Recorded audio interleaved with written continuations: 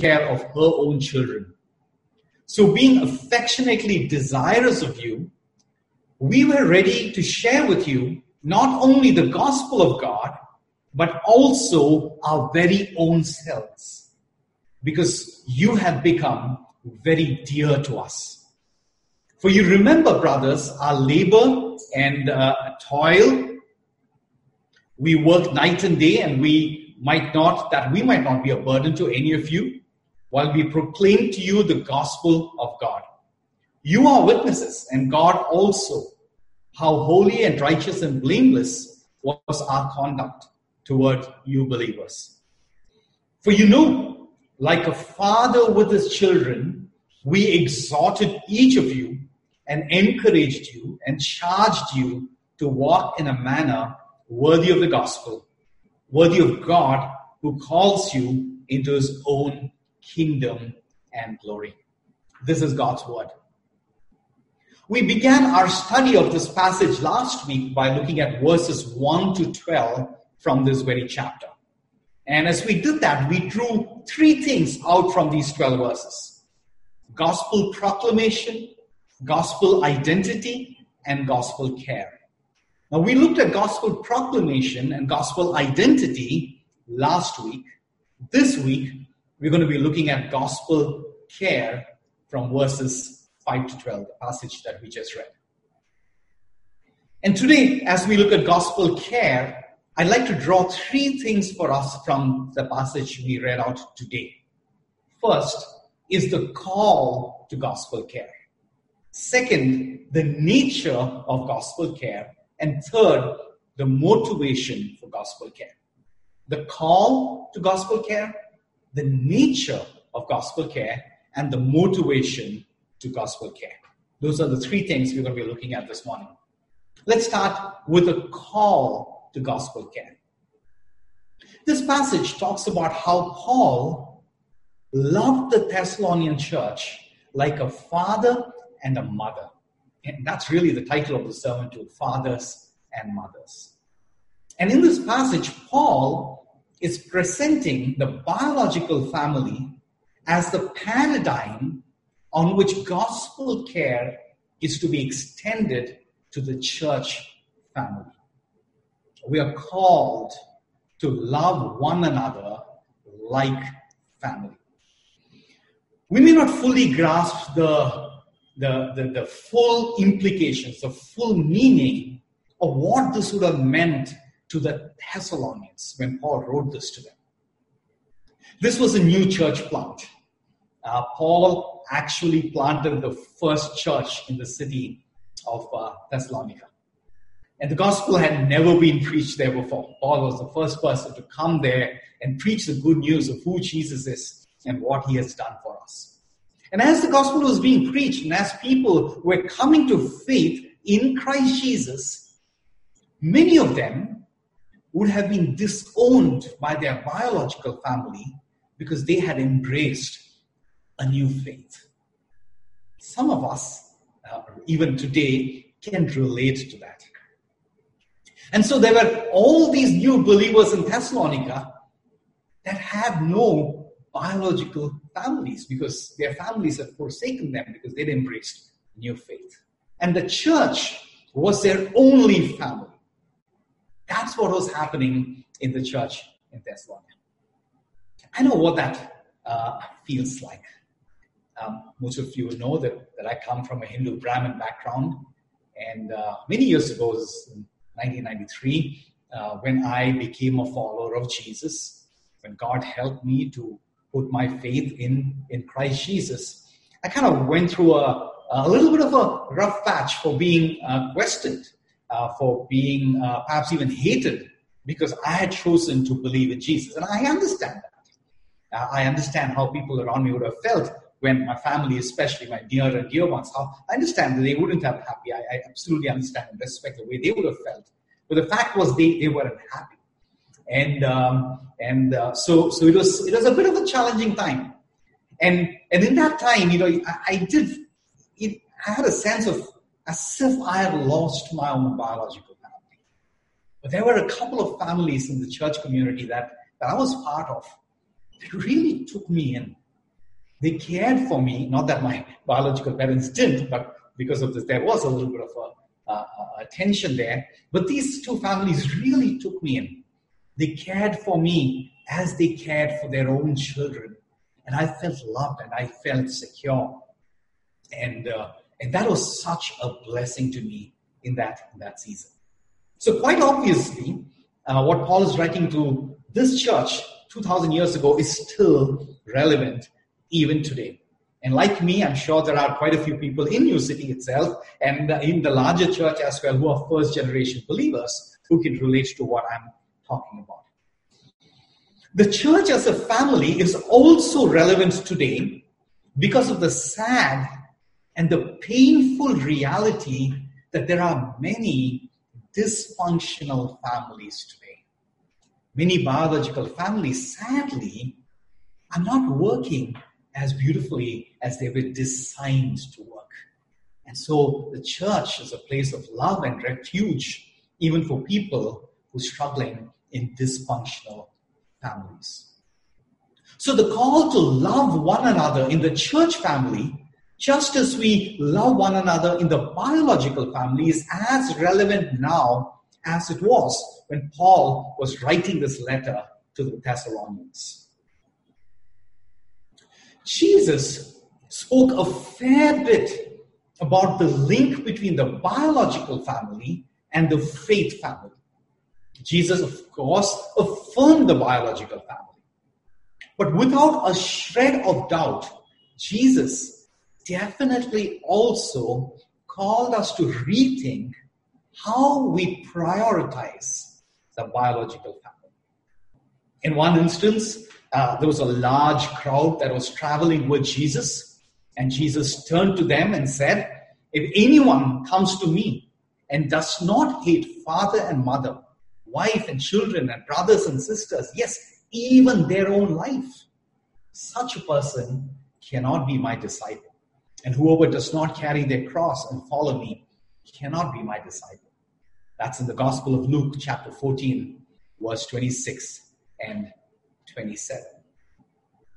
Jesus did nudge us to move beyond our biological family to embrace a new family, the church.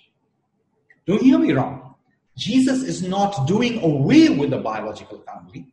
He's not making it secondary, but he is calling for a greater integration between the biological family and the faith family. Jesus did not call us to love our biological families less than we should, but without doubt, Jesus is calling us to love our larger church family, larger faith family more than we are. We all belong to two families. For those of us who are followers of Jesus, the biological family and the faith family, or the church family. One day, when Christ comes again, all these differences are going to go away, and we're all going to be part of one large family. And as we wait for Christ to come again and to make this beauty a reality, we tend to err in two ways. We tend to err by over-focusing on the biological family, and we tend to err by under-focusing on the biological family. We err by over-focusing on the biological family when we kind of make that the absolute and only priority. Even God is secondary. And the church family comes, faith family comes a distant third. Right? That's one way of erring. The second way of erring is by under-focusing on the biological family. And people in ministry, people leading the church, not just full-time pastors, but even other leaders, are kind of vulnerable to this. And we're all vulnerable to kind of neglect our biological families as we kind of sometimes get caught in the busyness and all the things that are happening in ministry. So it's quite challenging for pastors' kids sometimes. So both are equal and opposite errors. And as I said earlier, Jesus is not calling us to love our biological families less than we should, but Jesus is definitely calling us to love our larger church family more than we are. This is the call to gospel care, to love those in the faith family just as we love those in the biological family. And that's the first thing that I wanted to draw for us, the call to gospel care. The second thing that I want to draw for us from this passage is the nature of gospel care. This again brings us to the main theme of the sermon, fathers and mothers.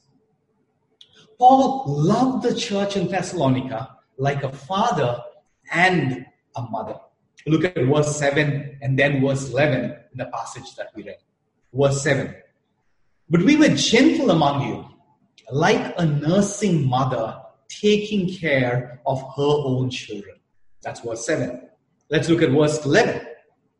For you know how, like a father with his children, we exhorted each one of you and encouraged you and charged you. Exhorted you, encouraged you, and charged you. Three things: to walk in a manner worthy of God, who calls you into his kingdom and glory.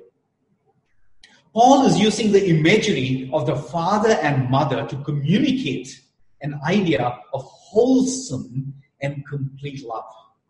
In doing this, he's calling us to see the many different expressions of love. We tend to treat love as one idea or as one word. But in truth, there are so many different expressions of love. A careful study of the imagery of the father and mother that Paul is using and the choice of words he's using will help us get a good picture of the wholesome and complete love of God. First, Paul uses the imagery of a mother nursing a helpless infant at her breast. The infant is helpless. The infant just cannot help herself. The infant needs the mother to do everything. And sometimes, even though we might be adults biologically, spiritually, sometimes we are as helpless as infants. Maybe we're struggling with a sin pattern that we're just not able to overcome. And so in many instances, we are as helpless as infants, and we need others to help us. And that's okay. That's the love of a mother nursing her infant. The second imagery that Paul uses is that of a father loving his child. And as I read verse 11 and 12, we saw three verses. Let me read those verses again. For you know how, like a father with his children, we exhorted each one of you and encouraged you and charged you to walk in a manner worthy of God. So three words that Paul is using to describe how a father loves his children: exhorted, encouraged, and charged. These are pretty common words in English, but the English translations don't capture the full depth and beauty of the original idea that Paul was communicating when he wrote this originally in the Greek language in a Greco-Roman Jewish context. I can assure you, I am no Greek scholar, but I'm going to try and give you a little bit of understanding of what these words really meant in the original language. The first word Paul used is the word exhort. The English meaning of the word exhort is pretty obvious. But the original text used in Greek for this word is the word parakaleo. Parakaleo, it's a familiar word for some of us. This original word communicates two powerful ideas. First, this literally means walking alongside. Walking alongside. So the exhortation is not from a father who is distant and most of the time far away and comes in once in a while to exhort his child. Not at all. That's not the image being communicated by this word parakaleo. This communicates the image of a father who's lovingly walking alongside his child and spending lots and lots and lots of time with the child. And it is from this posture of walking alongside, he exhorts the child. Imagine this visually.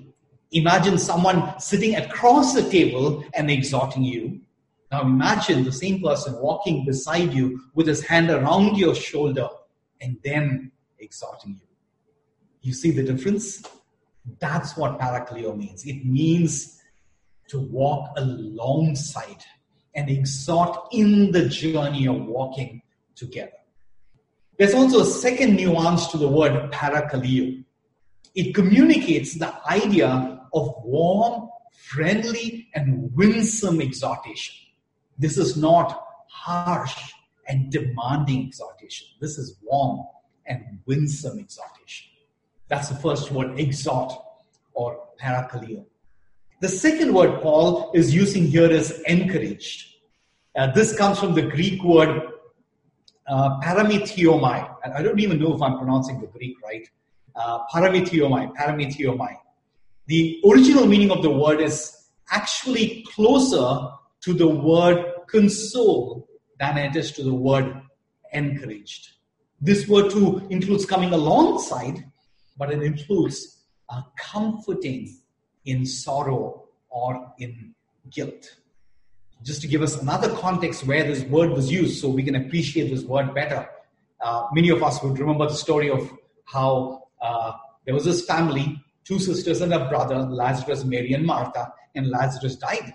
And Jesus came and made Lazarus rise again from the dead. But as they were waiting before all that happened, after Lazarus had died, Mary and Martha were grieving.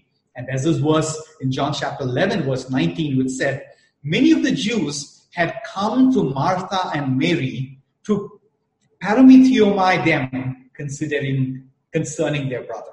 So they had come, the English word is console them, to console them concerning their brother. That's the meaning of the word parametheomai. We all have several moments of grieving. We live in a broken world, and there is much reason for grief. Not only is this world broken, but we are broken too. Yes, we have been redeemed by Christ, and we're all waiting for Christ to come back and take away every inclination to sin that may be remaining in us. And so we wait. And as we wait and grieve the broken world, we also wait and grieve our own sin. Sinners too need to be consoled. Repentant sinners, not intentional sinners, not unrepentant sinners, but repentant sinners.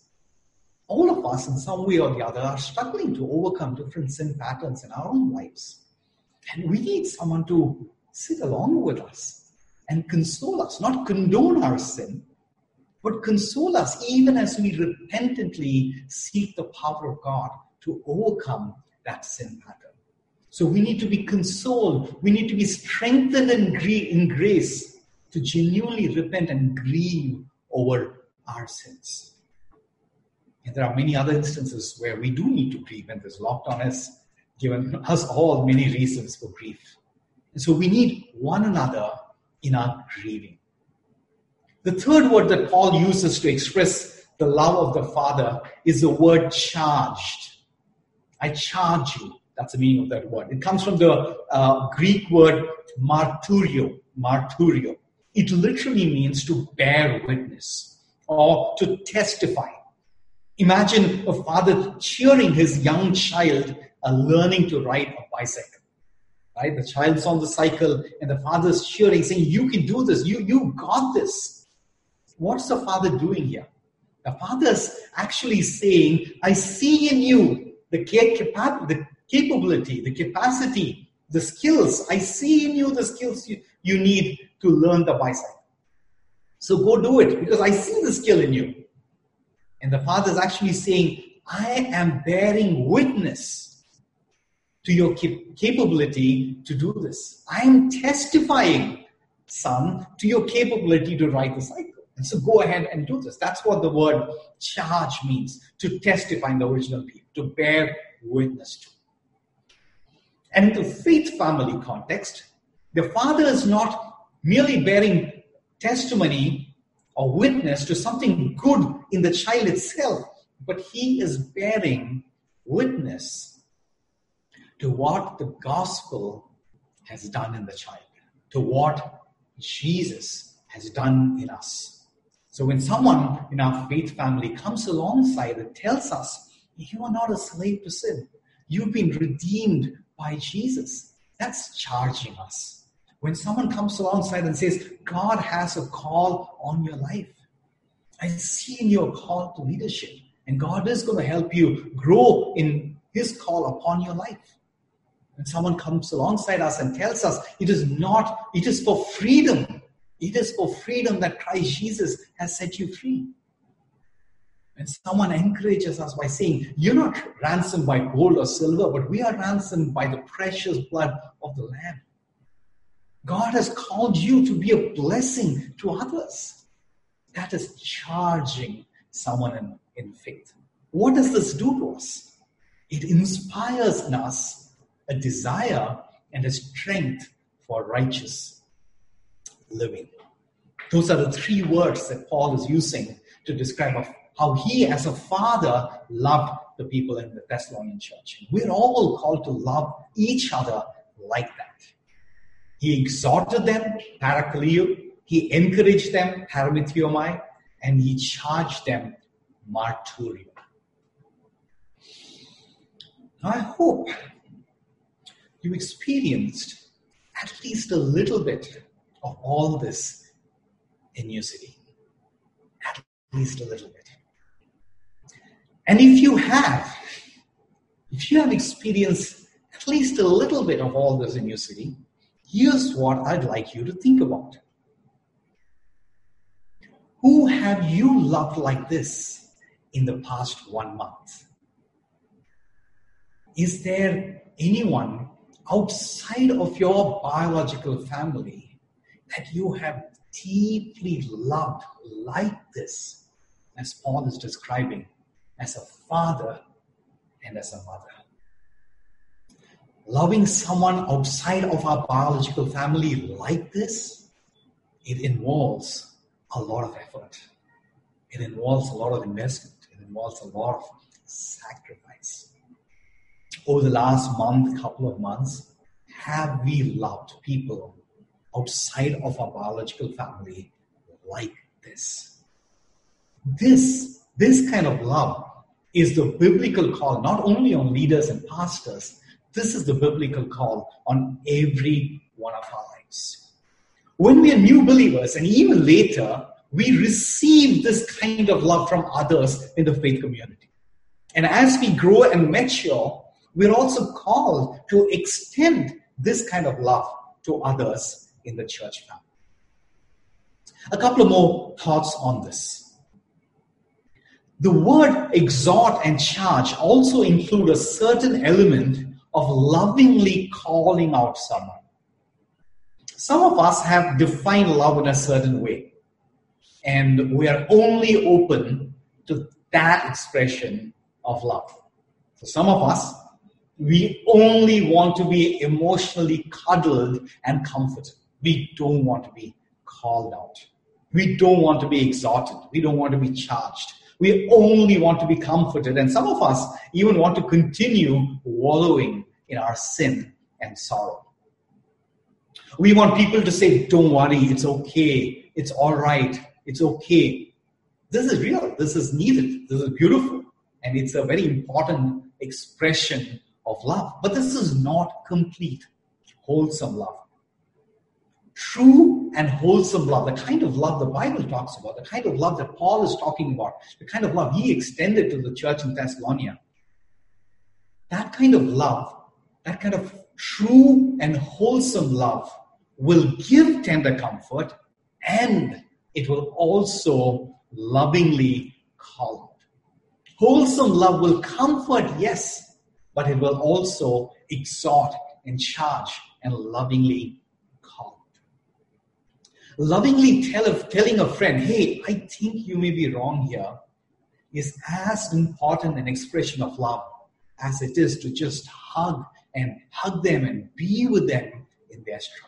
Both are important. We need both to complete true and wholesome love.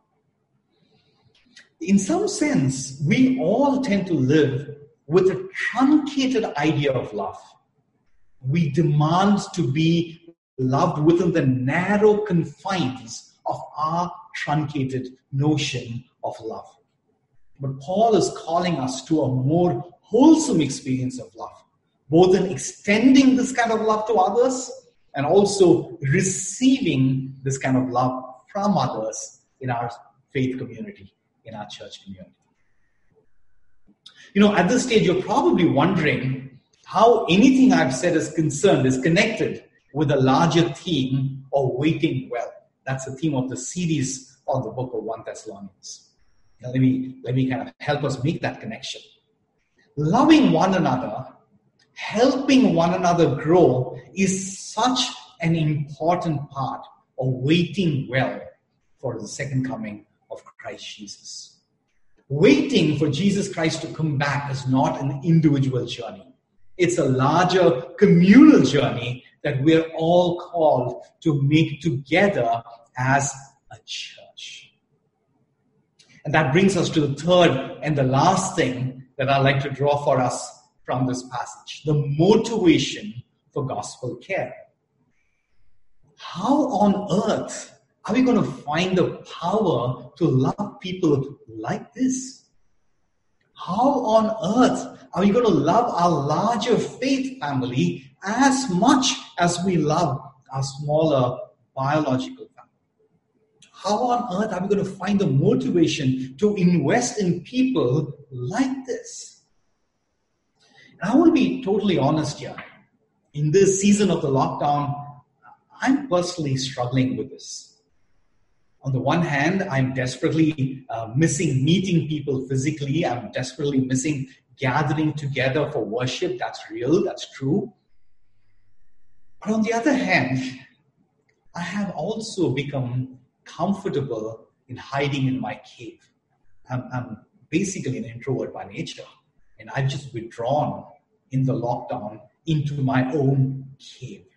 And I have to confess that I'm experiencing a sinful disinclination to engage with people. So how on earth am I going to find the motivation to love and invest in people like the way Paul is describing?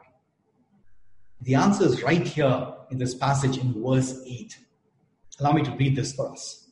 So being affectionately desirous of you, we were ready to share with you not only the gospel of God, but also our own selves, because you had become very dear to us. Look at what Paul is saying here. Paul is saying, I love you so much that I will not only share the gospel with you, but I will also share my own life with you. I will share my very self with you. So there are two things that are happening here. First, Paul came to Thessalonica and he began to preach the gospel of Jesus Christ. Second, as he was preaching the gospel of Christ to the people of Thessalonica, he not only shared the gospel, he began to share his very self, loving them like a father and a mother. And the answer to the question, how do we love people like this? The answer to that question lies right here in the sequence of these two events. Paul is not only saying that I loved you so much that I gave myself to you and began preaching the gospel to you, but Paul is also saying that as I began sharing the gospel with you, I began loving you more and more, and I gave my very self to you. Paul is saying, as I began sharing the gospel with you more and more, I began loving you more and more, and I began to give myself to you. You became very dear to us as I began sharing the gospel. This is the secret to loving others well. As we proclaim the gospel, who Jesus is, what he has done for us, as we proclaim the gospel to one another, as we begin talking about Jesus to one another, we grow in our fondness for one another. We grow in our love for one another. You see, we cannot love one another more just by trying harder. We learn to love one another more and more as we learn to enjoy Jesus together more and more. If you're from New City, think of your journey in New City. Isn't this true?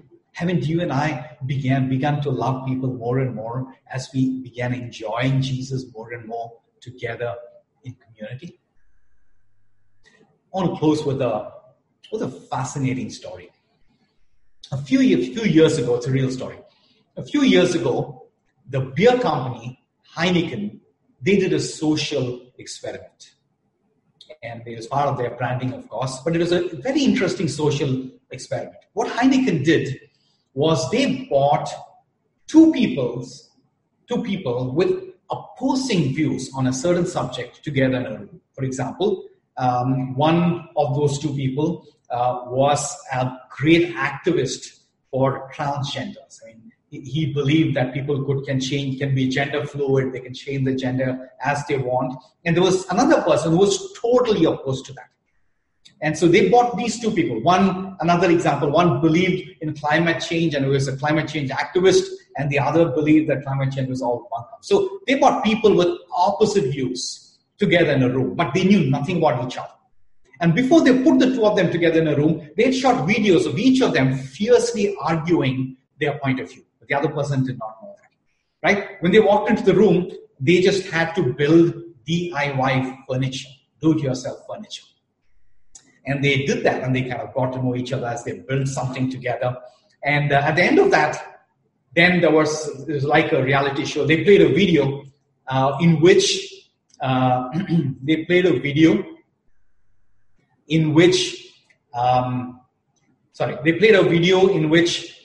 the views of each person, the fierce views of each person, was kind of shared. So the person, for example, the person who believed in climate change got to hear the views of the person who did not. The person who did not believe in the climate change, he got to hear the person who did. And they were kind of shocked because they had worked together for a few hours, and they kind of were really shocked that the person they had worked together had views that were completely against each other. And so when they played the video, then they gave them each a Heineken beer. And they said, you can share a beer and talk about your differences, or you can just choose to go your own ways and never see the other person ever again in your life. And they did that experiment with, I think, 4 or 5 sets of 2 people each. And every one of those people chose to have that beer together and discuss the differences. Here's a point I'm trying to make. I'll make a point on the Heineken social experiment, and I'll connect that to our reality, the gospel reality. Shared experiences can teach us to love one another despite our differences. Building do-it-yourself furniture together is a shared experience. Having a beer together is a shared experience. But in seeing the goodness of the Heineken experiment, I'm also inviting us to see another shared experience that we all have that is infinitely more powerful, that is infinitely more beautiful than having a beer together. When you and I, as the faith family, when you and I share the experience of having been saved from our sins by Jesus Christ dying on the cross, paying the punishment for our sins. When we share that experience of God Himself dying on the cross to purchase for us forgiveness for our sins, when you and I share that experience, how and invest in one another. If beer flowing freely from a tap can bring people together, how much more the blood of Jesus flowing freely from the cross of Calvary. How much more should the blood of Jesus flowing freely from the cross of Calvary, empowered us to love one another, care for one another, invest in one another, persevere with one another, phobia with one another, encourage one another, exhort one another, despite whatever differences we might have. Let's pray. Father, we thank you for this time. We thank you for your word. We thank you for the blood of Jesus, for his sacrifice that brings us together, for Christ Jesus who reconciles man to God and man to man, especially, Lord, in this world where we see so many differences, the racial conflicts, communal violence. Lord Jesus, you are the answer to all of these. And we pray, Lord, may more and more people have this shared experience of being redeemed by the blood of Christ Jesus, that we might all learn to love one another as you had originally designed the world to be. Thank you. We worship you. In Jesus' name we pray. Amen. Amen. Amen.